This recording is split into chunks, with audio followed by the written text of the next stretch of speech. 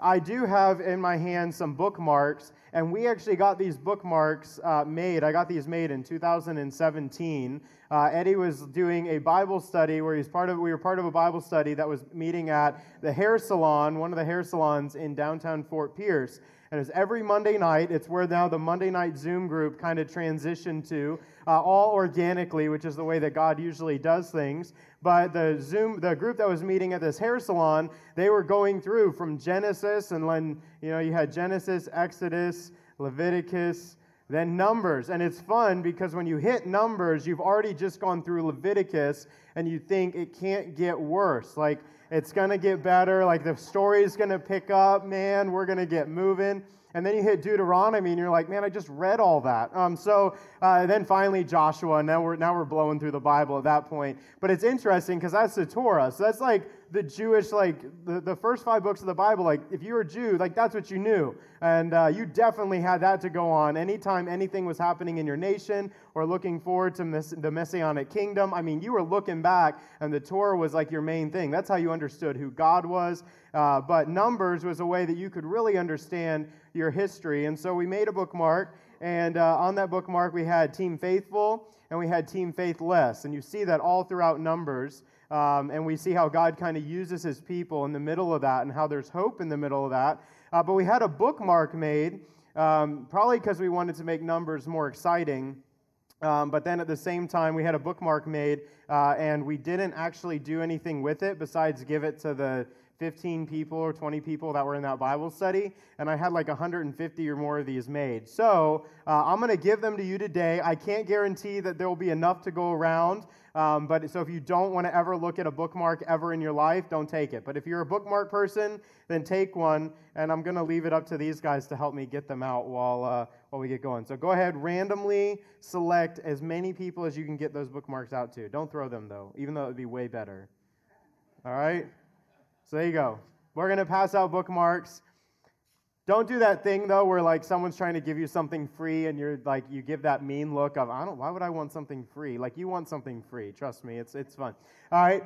So as we go through, though, you might be able to turn, you might be able to look, and you'll see on the bookmark just as you kind of go. As we kind of go through the story, you might be able to even very quickly pick out that there is a very stark difference between those that end up being faithful and those that end up being faithless, okay? You are going to see that as we walk through, and you might be able to find that it's a lot easier to apply to your life than you think. But let's see if we can get here eventually. I'm clicking. It's on. There we go.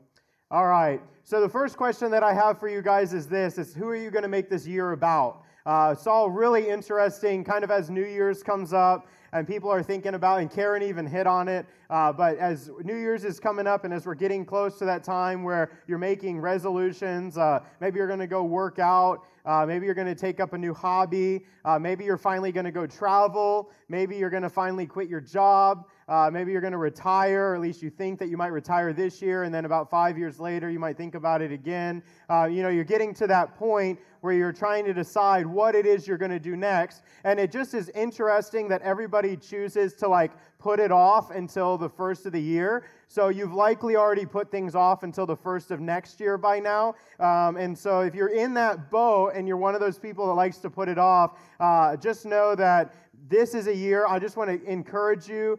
Think about this question, who are you going to make this year about? And my encouragement to you is don't make it about you. Don't even necessarily make it about others or make it about what other people are going to do for you or what you want to see your life, how you want to have your life pour into other people, because you're going to have a lot of ups and downs and disappointments. Does anyone else need a bookmark? If you do, if you really want one, raise your hand high, because I got Ethan over here and he's he's ready to run, I can tell. So just send him back and forth like we do during a praise jar. All right, but just be thinking about who is it that you want to make this year about, and then as we go into that, are you this? Are you on Team Faithful or are you on Team Faithless, okay? And so we're going to end up jumping, like I said, into the book of Numbers, but first we're going to kind of backtrack for half a second, or it's actually not backtracking, it's going forward and they look back in the Psalm 95. And Psalm 95 is written with this kind of reflection on what happens in the book of Numbers. Really what happens in Israel's history as they wander out of Egypt. They go into kind of this time where they wander through up to Mount Sinai, and then they walk on through, and they're going to the promised land. But in Psalm 95, and this is the kind of the point I want you to see, is that the faithful know the Lord, and they trust Him, okay? So the faithful know the Lord, and they trust Him. I want to start off with Team Faithful. I don't want to start with Team Faithless. You will see Team Faithless pop up in this, but Team Faithful, check out, this is how we know. So the very first verse of Psalm 95 gives us kind of even what Pastor Eddie has been able to preach on with creation. We kind of look to who God is, right? So, come let us sing to the Lord, let us shout joyfully to the rock of our salvation. That rock of our salvation, that idea that not only that God is our rock, that we can hold, that we don't hold Him, He holds on to us, right? When Marley was standing up here for the whole entire service, if you guys remember that, God is our rock. He is the rock of our salvation. We don't actually hold this rock of salvation. We actually just stand on it and we trust in it, right? So don't get the wrong idea about what the rock of salvation. It's not a pebble you keep in your pocket. God has got complete control and He holds on to us. But He's the rock of our salvation. He's the stability for it. And so verse 2, let us come to Him with thanksgiving and let us sing psalms of praise to Him. For the Lord is a great God, a great King above all gods. He holds in His hands the depths of the earth and the mightiest mountains. So He's getting even bigger, right? Just kind of if we want to keep drawing into that. The sea belongs to Him, for He made it. His hands formed the dry land too. And we know that in Genesis, looking through God creating the world, that He literally does create the sea. It's calm right now, but give it a couple days and it'll probably be all churned up and nasty looking, right? I mean, we hope not because we want to go play, but it could be, right? You don't know what's going to actually happen. You could be standing on the edge and all of a sudden a wave can come and knock your ankles out from under you, and it just happens that fast, the water. But then at the same time, the sea belongs to Him. He made it, and His hands formed the dry land too. So you can look all around you, no matter where you're at any point in creation, and you can see what God has created. And so with that in mind, you have it, let's come, let us worship and bow down, let us kneel before the Lord our Maker.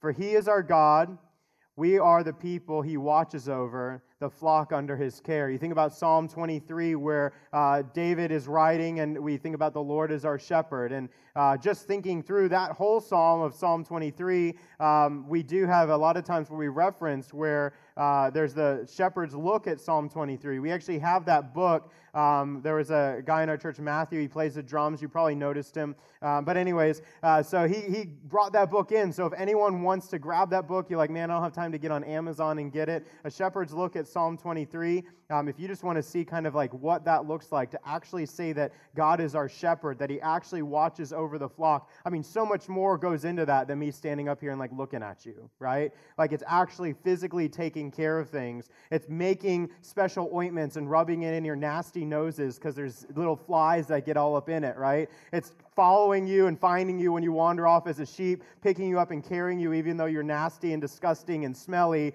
and taking you back to the sheepfold, okay? It's taking the time as a shepherd to learn how to hold and actually carve out my own personal staff so that I know just the right weight, so that if you're about to go eat in a poisonous plant, I can take that staff and chuck it at you, hit you upside the head so you don't eat it and get sick. Right? It's the ability to fight off a bear or to fight off a lion or fight off something that wants to come and eat you. So not just the fact that God watches over His flock that's under His care, but He's like legitimately watching after you for every single thing that's going on in your life, and He cares about every single moment of your life. So that's what that verse 7 is, so much deeper than what it just reads. All right? So if only you would listen to His voice today. And so if you are faithful, okay, you know who God is, and then here's a call. If only you'd listen to His voice today. Don't do this, though. So that's Team Faithful. We're about to read more about Team Faithless, but here's a short recap of what we're going to look at. So the Lord says, don't harden your hearts as Israel did at Meribah, as they did at Massah in the wilderness. For there your ancestors tested and tried my patience, even though they saw everything I did. Now, just understand, he'll probably get more into it, but tested and tried my patience was God talking to Moses and saying, all right, that's it, I'm done, I'm wiping them out, starting over with you, go find yourself, we're going to take you and your wife, you guys are going to create a whole new nation, it's going to be perfect, we're going to do a great job. He was done. He was going to wipe out 2 million people. He had it. So it's not just simply that they tested his patience. It's like they pushed God to the brink where he was like, I'm done with these people. That's what he told Moses. He gave Moses an opportunity to see into his heart and how he really felt in the book of Numbers. And you can read about that if you find yourself there. For 40 years, I was angry with them. And I said, they are a people whose hearts turn away from me. They refuse to do what I tell them. So, in my anger, I took an oath. God saying, I took an oath. They will never enter my place of rest. So, leading and walking to the promised land, coming out of Egypt, you've got 2 million people that are walking. And I just want to kind of quickly, before we get into the next part, we're going to get into Numbers. I'm going to give you a breakdown of kind of what that looked like and what happens there. So, if you read Numbers, this is what you're going to see, all right? So, Numbers 1 through 10, the first 10 chapters of Numbers. I'm going to save you. You don't have to read it, but you should. All right? So here's what happens. Israel had left Egypt. Okay? They're out. They're no longer under slavery. Just so you know, Exodus kind of was that time where you see the Red Sea. They walk through that. Right? They come to Mount Sinai. Okay? There's the 10 Commandments times 2. Okay? Because first 10 Commandments, you had Moses, and he gets so mad he just smashes them on the ground. He does that because people are going from, hey, we're going to have a covenant with God, to, hey, we're going to worship this golden calf, to, it's like it's back and forth. Even right then, like there's a burning mountain in front of them, and they've seen God do some amazing things, yet they still decide to walk away from him. So Israel leaves Egypt. They accept a covenant at Sinai, okay, the 10 Commandments and everything that goes along with that. They all accepted it. They said, yes, that's what we will follow. We will do that. We trust you, God. We're going to do what you say. And then there's a time where even at Sinai, they get an opportunity to rest. And then from that, Numbers 1 and 2, you have a census. And the census is where they go through the names and they count and they say there's this many people in this clan, right? This many people in this people group coming out of Egypt. And so you kind of figure it out by the men, and then you kind of add women and children. You get about 2 million people. And the reason why that census was taken is God was essentially creating a military roll call. He was getting all the men that were between, up above the age of 20. They were going to have people that were going to be fit, ready to fight. They were going to be held accountable for their actions in that. And hey, I'm amassing this army that's going to go into the promised land. We're going to push the people out that have been there, and they're going to end up taking it over. And when you read more parts of the Bible, you find out the reason those people are getting pushed out and killed is because they've been centuries in that land. They've defiled it, and they've become essentially a people that, if you had to look at the morals and the way that they live, God was like, they just will not listen to a thing that I've given them. They've not done anything that I've asked. They've not listened to one prophet that's ever gone their direction, and they've completely rejected me and who I am as the Creator. And so he's like, I'm starting over with this land. I'm taking my people in, and so he's bringing in his people to the promised land. So after kind of getting the military ready, then God has an organization. He organizes the priests. And so he's kind of giving this opportunity. He's like, hey, you guys are not only going to go in and you're going to be fighting, but you're also going to be doing this with an act of worship to me. And in order to worship me, you've got to worship me correctly. And somebody always has to be focused on that worship. And the only people that can be constantly focused on worship are the ones that aren't doing the daily task of everyday life.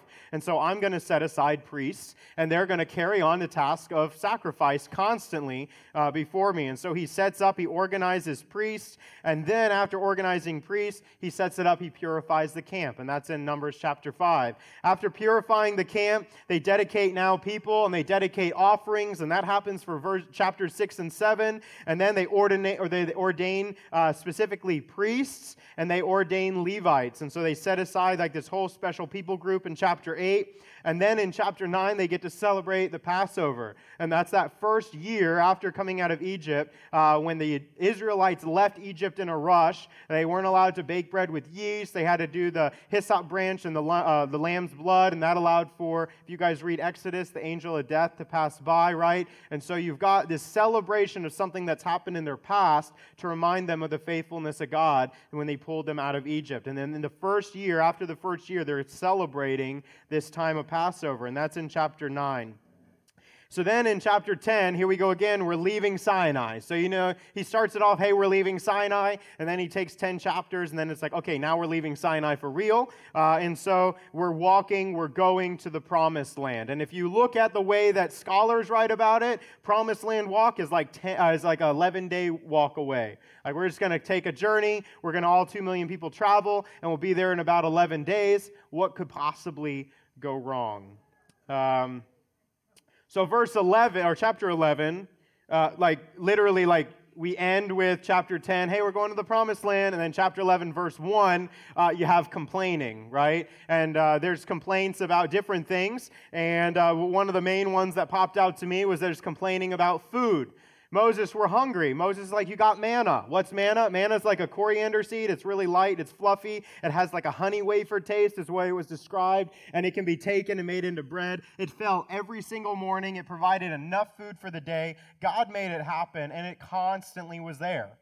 And they ate it all the time. And they complained about it at this moment. And they're like, we want meat. And they talk to themselves, and there was they call it some outside sources speaking into their lives, some other people that weren't technically Israelites, but they were there, and they said, man, you remember back in Egypt we had meat? And the Israelites were like, yeah, you're right, in Egypt we did have meat. Moses, we want to be slaves again in Egypt, because then we had meat. We had meat in pots, we had melons, we had cucumbers, and I just have to think about the dodo birds. If you've ever seen, the last melon, right? Anyone that's seen the movie, you'll know what I'm talking about. It's an Ice Age. Go watch it. It'll help. I have kids, but I watched it before I had kids. So complaining. They didn't have the food they wanted, and so that led to the complaining. And so a craving, a desire, kind of a lust, if you would, a desire, a craving turned into a complaining, and that turned into a rejection, not only of who God was, but also of the people that God had put in charge. They were just saying, forget it, God, we don't like who you are. And so God's like, you know what, Moses? I'm going to give them what they want.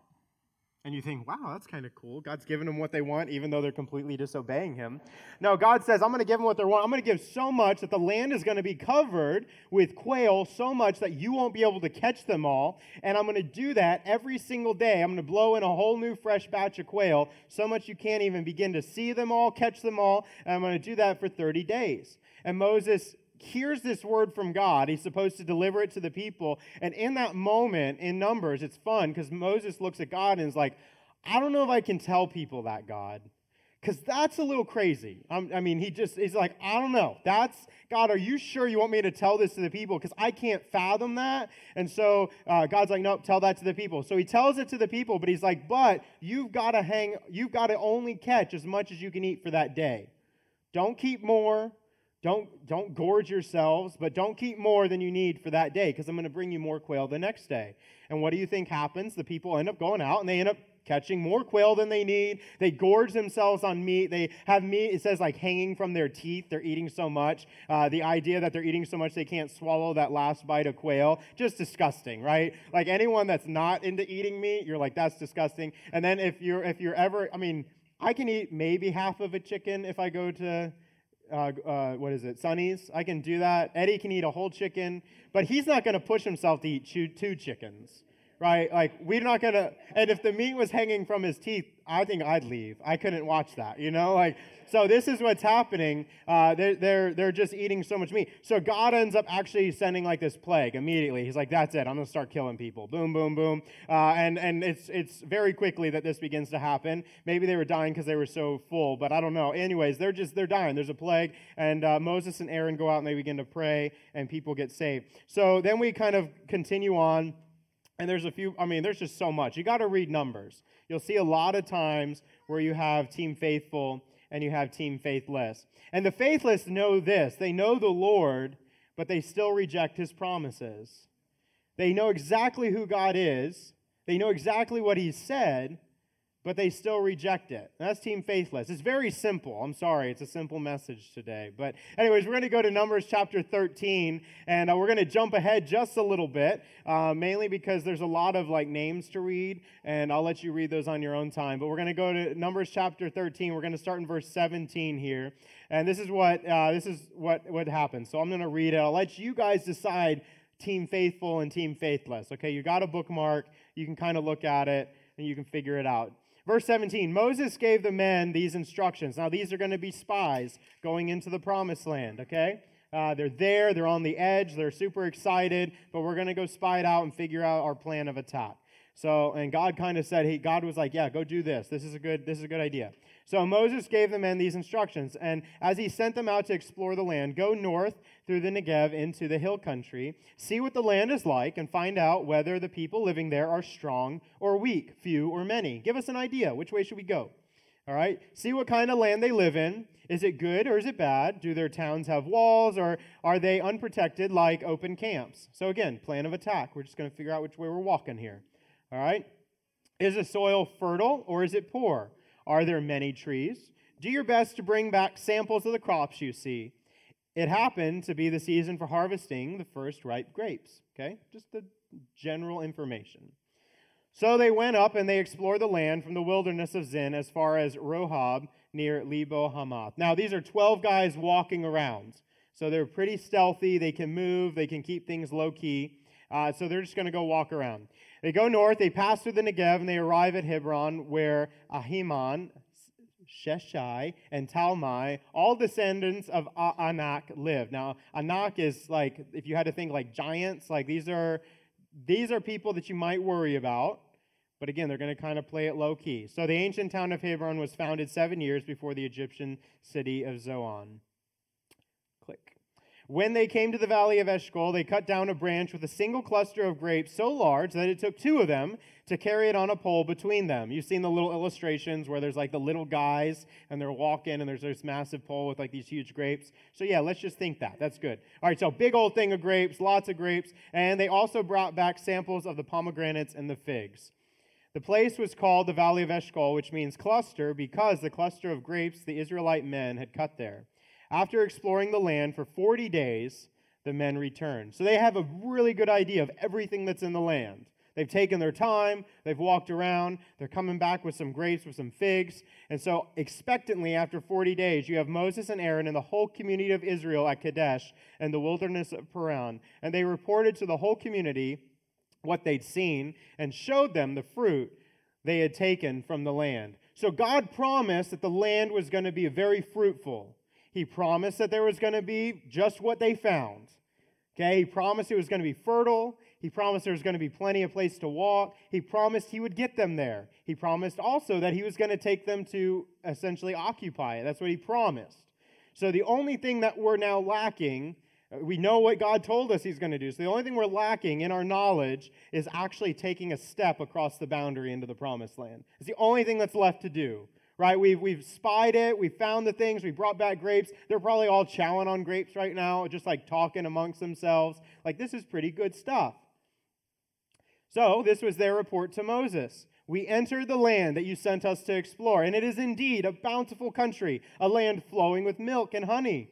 Here is the kind of fruit it produces. So far, so good. We're looking good. Everybody's getting excited. I'm getting excited. We're going into the promised land. But the people living there are powerful, and their towns are large and fortified. We even saw giants there, the descendants of Anak.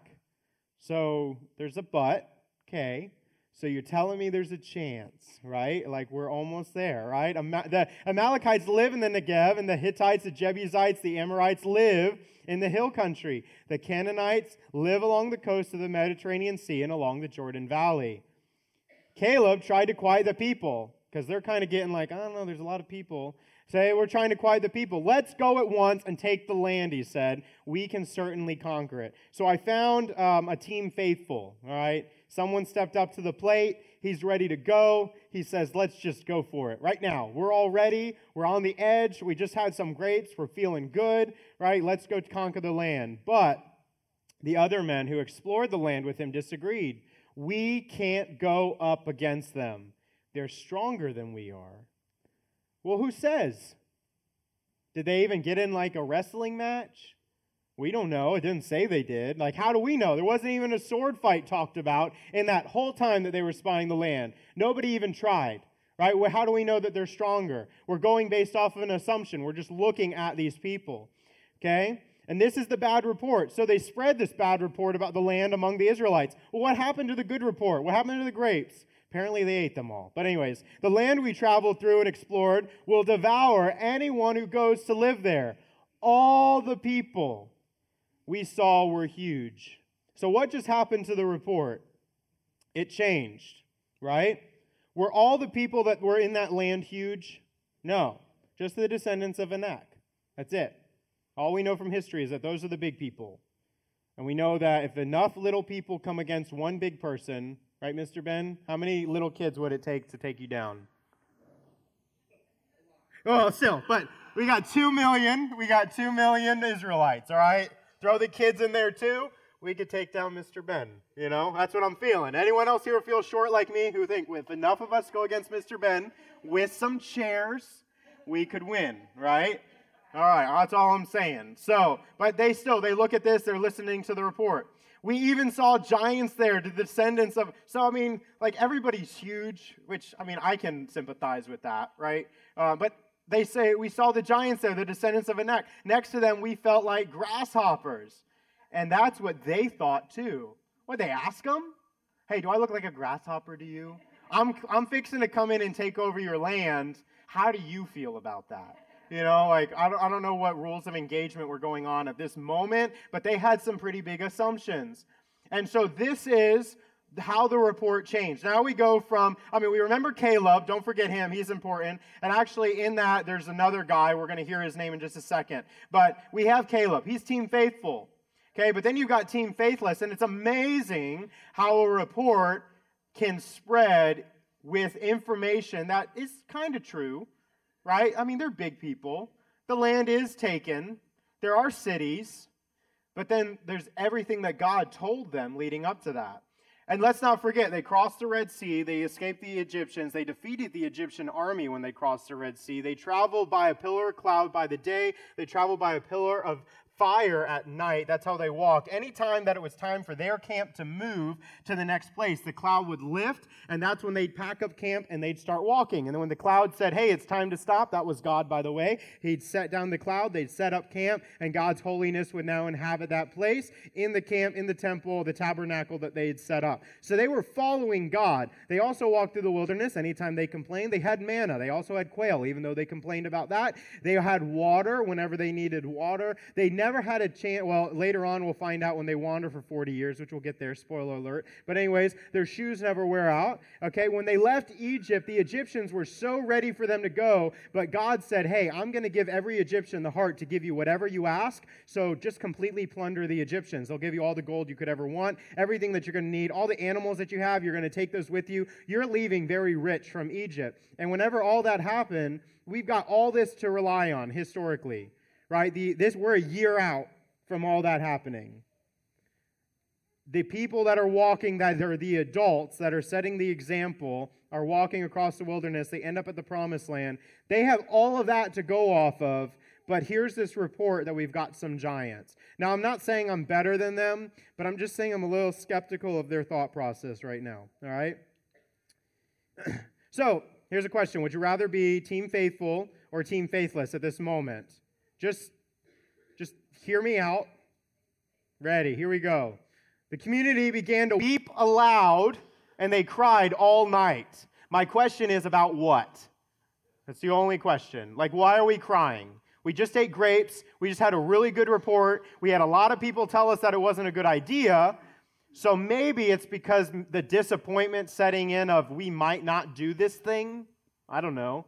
I have a thought of what I want to have happen, but it's not as easy as I thought it was going to be. It's like whenever you're a little kid and you go to try to climb a tree for the first time, and you can't use your upper body strength to lift yourself up on the branch, but all your older, neighborhood kids or brothers and sisters are up in the top of the tree, and you're like, but I want to be up there too, so you start crying because I can't do it. And then it's like, as a parent, you're like, just wait, you'll get there eventually, and now you can't get them ever to come out of the tree, right? So, but they'll get there eventually, and maybe that's what's happening. It's one of those mentalities. It's like we're hearing this report, and we're believing it enough to where it's crushing our dreams, and we're forgetting about who God is. Like, we know who that God is faithful, but we're refusing to remember that right now. So maybe that's what's happening. But they spent all night crying about it. And there's a time when you've got to kind of take, I think, the tears, and you've got to say, God, am I crying these tears because I don't think you're going to do something? And I think God would be like, no, you got to turn maybe that worry into something else. Start worshiping me, start thinking about me, start remembering the things that I've done, and then we can cry happy tears, right? So, verse 2. Their voices rose in great chorus of protest against Moses and Aaron. So, we cried all night, we're upset. Now we got to find someone to blame. It's easier. We're not going to blame ourselves. I'm not saying that I've ever been like this before, but I have, all right? So find someone else to blame. So much easier. I can pass this off. Moses and Aaron. If only we died in Egypt.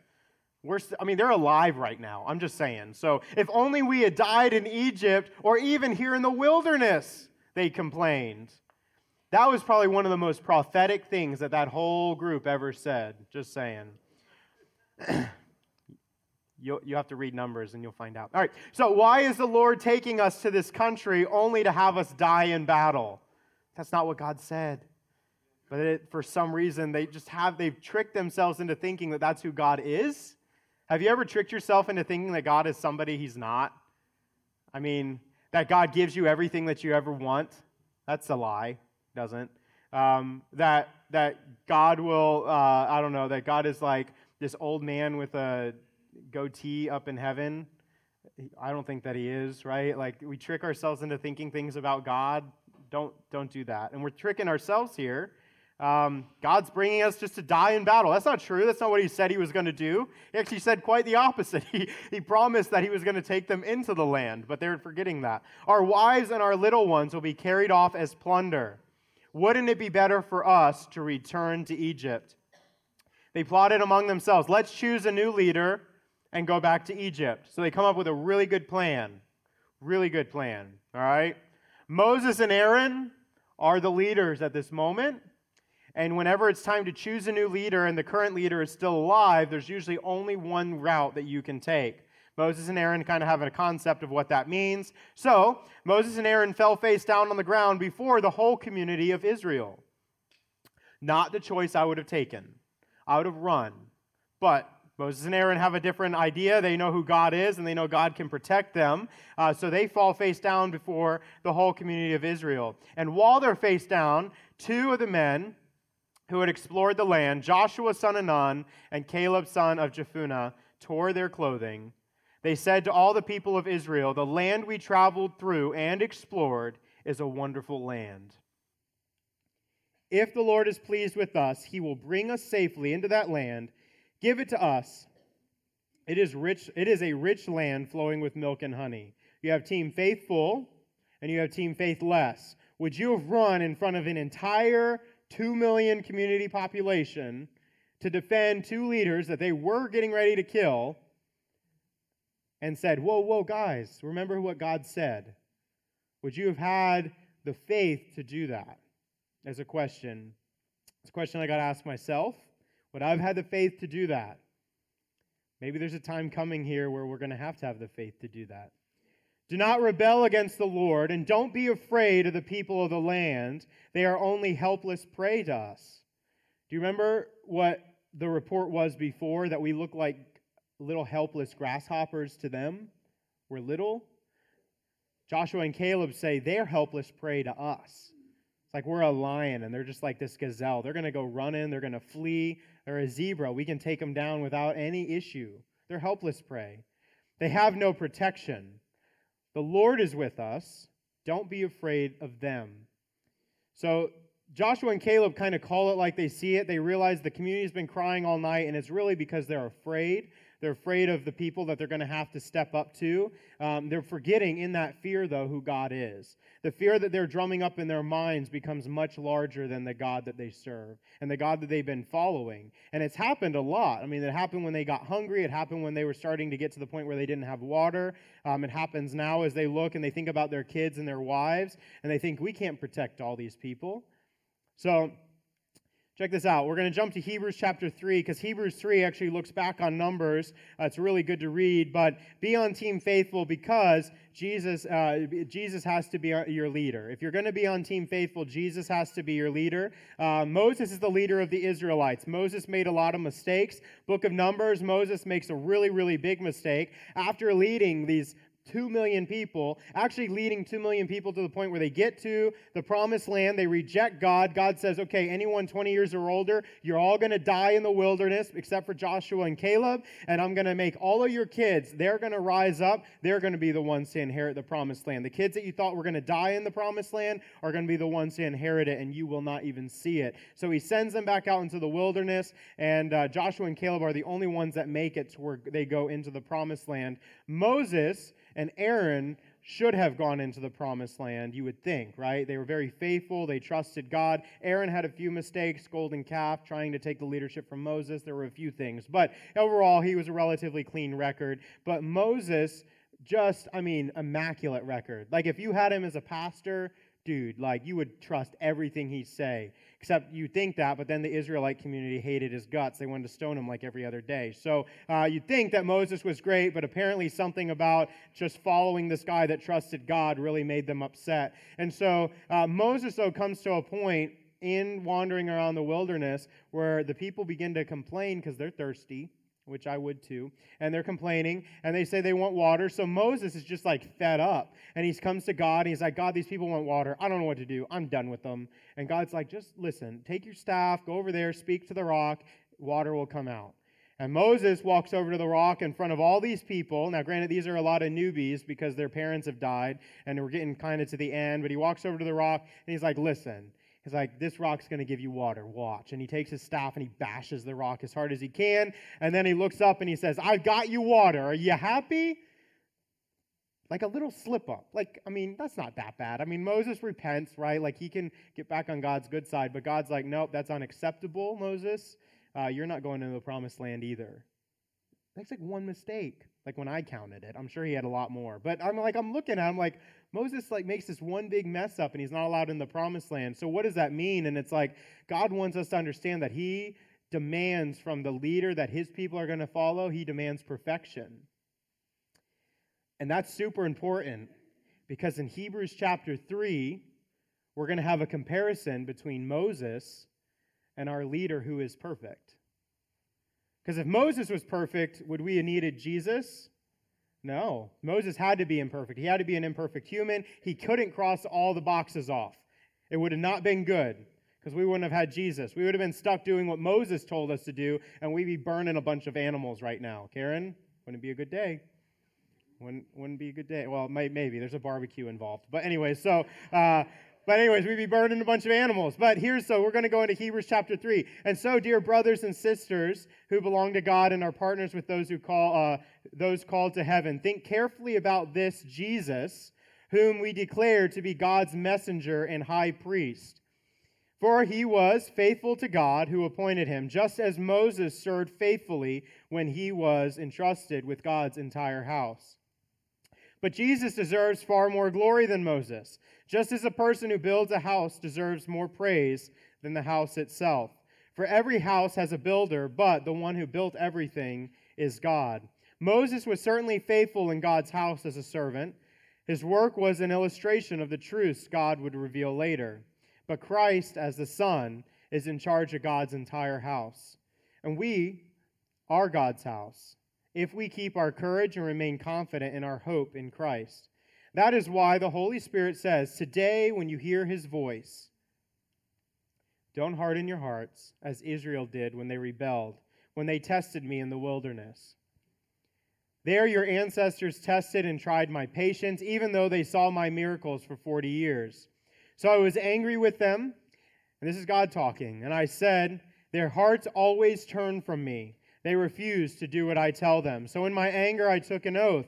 They will never enter my place of rest. Be careful then, dear brothers and sisters. Make sure that your own hearts are not evil and unbelieving, turning you away from the living God. You must warn each other every day. Every day.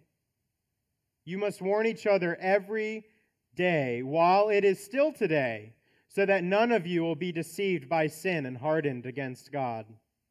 It's that easy. For if we are faithful to the end, trusting God just as firmly as when we first believed, we will share in all that belongs to Christ. Remember what it says, today when you hear his voice, don't harden your hearts, as Israel did when they rebelled. And who is it who rebelled against God even though they heard his voice? Wasn't it the people that Moses led out of Egypt? And who made God angry for 40 years? Wasn't it the people who sinned, whose corpses lay in the wilderness? And to whom was God speaking when he took an oath that they should never enter his rest? Wasn't it the people who disobeyed him? So we see that because of their unbelief, they were not able to enter his rest. So I've got just a really quick question, and that's, are you going to be faithful or are you going to be faithless? And the reason why that's super important, I think, going into this, if we want to call it going into a new year, is that you've likely made a resolution. Maybe. We'll just call it for what it is, right? You might likely thought, I'm going to do something different this year. And my question is, are you doing something different this year because God told you to? If you're not doing it because God told you to, don't try to do it, because then you're trying to do it in your own strength. You'll become a grasshopper very quickly. You won't be able to make it. And another question that I have is that if you are trying to do something because God told you to, don't keep that to yourself. You've got brothers and sisters in Christ that you need to tell that to, because they're going to get with you and be like, man, are you doing it? Hey, girl, are you doing it? Are we getting progress here? Have you fulfilled this thing that God wanted you to do? Are you doing it right now? And you might look at them and be like, oh, no, it's getting too hard. I can't take that anymore. They're like, no, like, come on, we can do this. Maybe we can do this together, right? That's why the community exists. But then there's also something else that's probably more important than that. And there's a lot of people that want to be faithful, and they maybe think, man, I'm going to be on that team.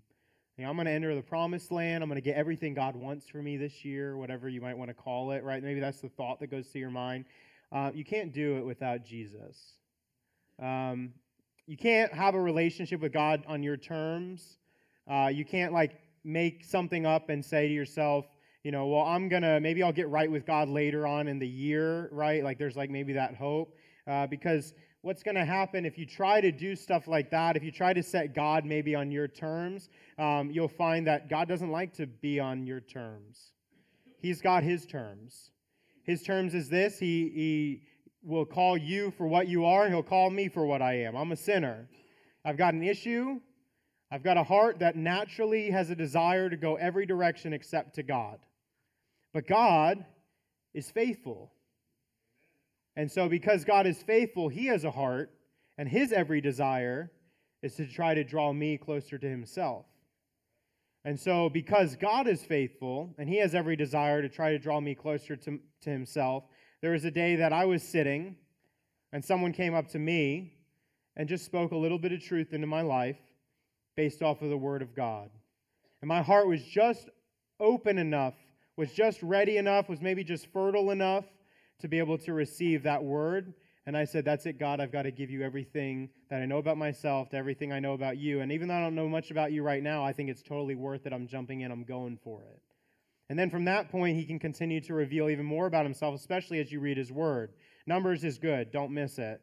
You can make it through the genealogy stuff. It's fun. Just make up the names. The boys in the Bible study, if you heard them read some of the names, you'd feel so much better about yourself.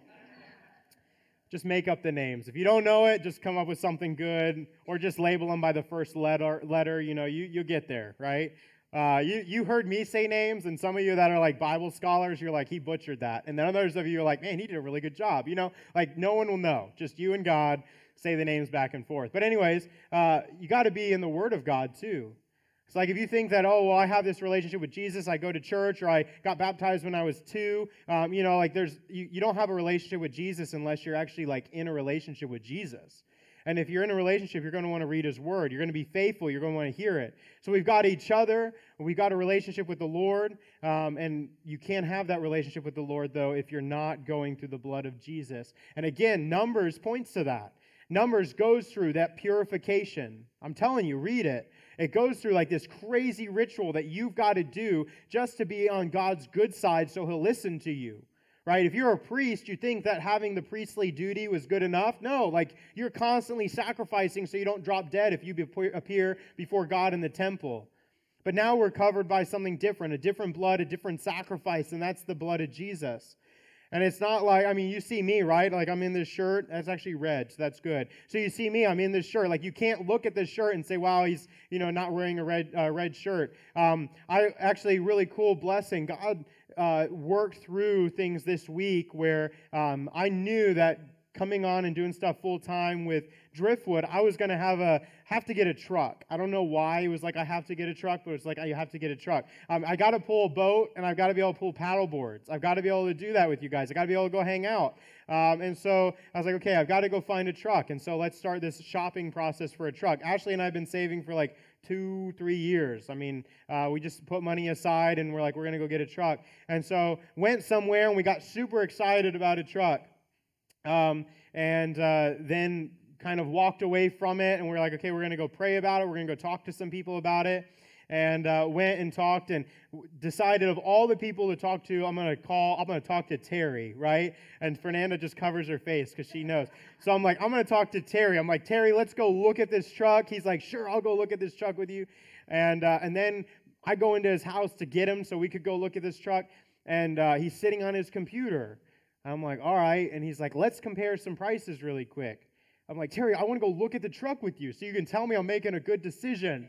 And he's like, well, hold on. I'm not saying that we live across the street from them, so we know, they're really good at buying cars. They buy a car, they keep its value to the right point, they sell it, they get another one, so it's still at the high value. They're like, it's crazy. So they know what they're doing when it comes to buying a car. And I don't. Right? This truck that I now have out there that you guys may have seen, and you'll see it when you leave now, is definitely not because I knew what I was doing. All right? So Terry's like, let's take a moment, let's look around. So he's like, okay, is the deal that you're getting through this dealership, this person, are you sure that it's the right truck and the right deal to be able to maximize the money that you have? And I'm like, I think so. God's money. We'll make it work.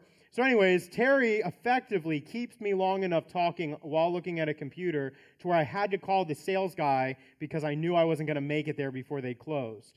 So there goes that day. I was going to go buy a truck, didn't happen. I'm like, okay, God, you kept us back. We didn't go and get that truck. So what else do you have for me? So we drive around, and we look at a few other dealerships, and we come to a dealership. And of all the trucks that God had for me, he decided that it was going to be a red truck. Not a good thing. One, because I have a lead foot. Two, because it's red. I want it white, just simple, bland.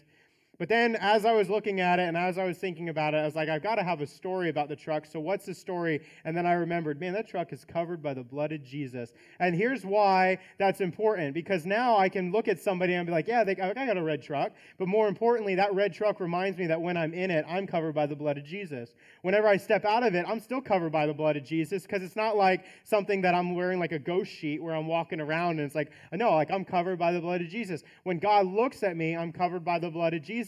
But guess what? You take the blood of Jesus off me, and I'm a sinner. Right? But the good thing is the Bible tells us that once you're covered by the blood of Jesus, you don't have the blood of Jesus taken off of you. Thank God. Praise God. I don't have to do this crazy ritual every day to keep the blood of Jesus on me, because I couldn't pull that off. Right? I'd be like in the book of Numbers. I'd be screwing up every left and right turn that I make. So giving my life to Jesus, trusting Jesus for who he is, I get covered by his blood. Now I have the ability to approach the throne of God.